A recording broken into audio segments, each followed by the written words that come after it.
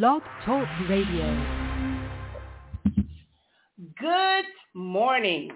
My name is Jeanette Abney, and I first would like to thank you for joining me here for another episode here at Precious Predicaments Blog Talk Radio.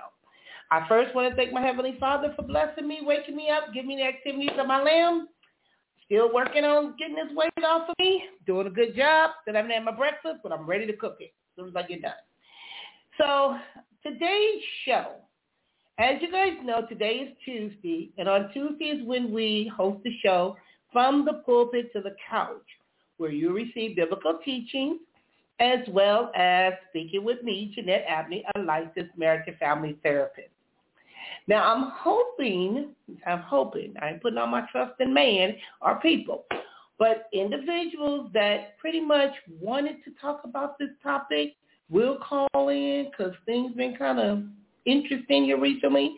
I don't know if it's my phone, their phone, or if it's just that something don't want this to go through. But you know what? I'm obedient and I do what I'm supposed to do. So for those of you that know me, know that much about me. But today's topic is entitled, Being a Faithful Woman of God. Now, when it comes to being a faithful woman of God, how would you describe such a woman?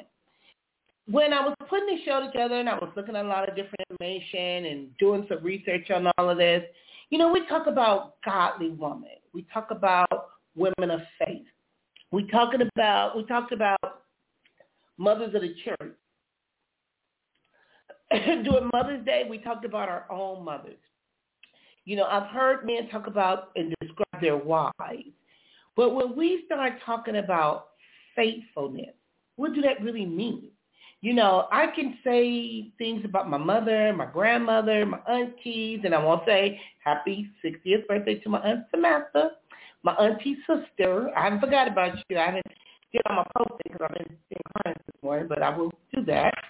But when we start talking about women, we've learned a lot about women from watching other women. Right before this show, I was listening to Tupac and some of the things and the words that he was saying about his mother. Now, it's interesting, but